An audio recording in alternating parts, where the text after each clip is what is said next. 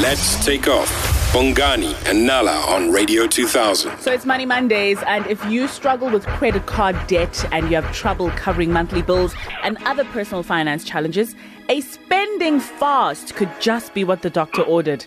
Now, what is a spending fast, you may ask? Well, we've got Gerald Mwandiambira, an award-winning CFP professional and speaker, author, all things amazing when it comes to money, always giving us the gems. Morning, Gerald. How are you? Morning, team, and good morning to all the Radio 2000 family. Good morning. What is a spending fast? Well, a spending fast is really, it's like a fast when you eat a diet, crash diet. Oh, okay. So it's a crash diet of spending where you basically make a decision that I'm going to go back to basics. And by going back to basics, you're going to say to yourself, if it's not food, if it's not shelter, and it's not water, I don't need it. Oh. So basically, you try and go through a period of time without any spending outside the essentials.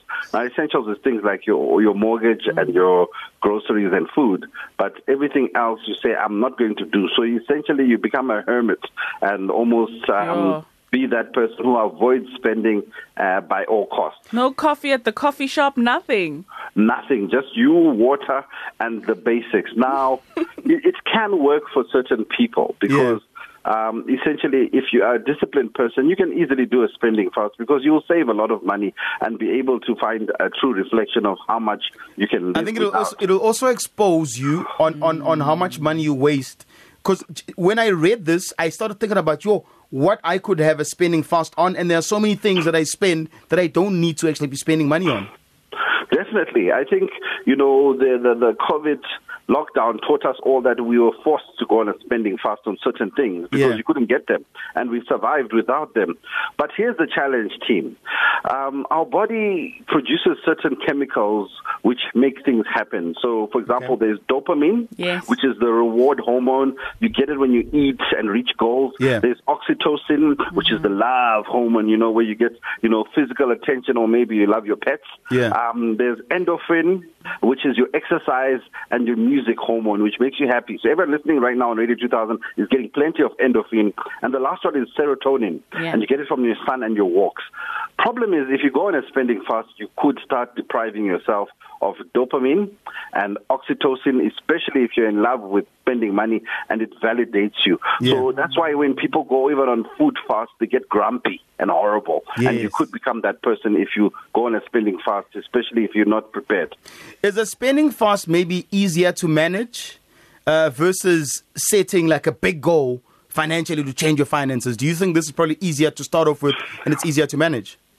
I think a spending fast is something you do to kickstart long-term spending. Now, remember, sometimes you reach that point where your income is equal to your expenses, or your expenses are more. Yeah. And you just need to cut back and maybe kill one bill, which if that bill was not there, you could basically start recovering. Yes. Sometimes that's when you need that spending fast, where you say, okay, for this month, I'm going all out. I'm not spending anything. I might even move in at home, rent out my flat for 2 or 3 months fast, so that at least I can clear this one loan and then I've got extra cash to start eating into the others. Sure. Essentially, it's necessary to kickstart a spending plan a lot of the time, because even when a professional coach sits with you, they often coach you into going into a spending fast where you are forced to save a large amount or a lump sum so that you trigger a long-term behavioral change. Yeah, so any fasting, Gerald, is a sacrifice. What psychological effects does a spending fast have on you? Well, as I said, it's going to change your behavior. And if you're someone who uses spending and consumption as a tool to avoid the realities of your life, you're going to be looking at the mirror for that period. And obviously, it could have some negative effects. So I would definitely recommend you go on a spending fast after planning, and also have someone to help you, maybe a spouse or a family member, so that they know what's going on, because people might see certain changes in you and not be able to understand. They don't see you as much as they used to. Yes, and they need to understand why and also help you, because I think spending fast, just like going to the gym, if you have a gym partner or someone or a fitness trainer, you get better results than trying to go cold turkey on your own.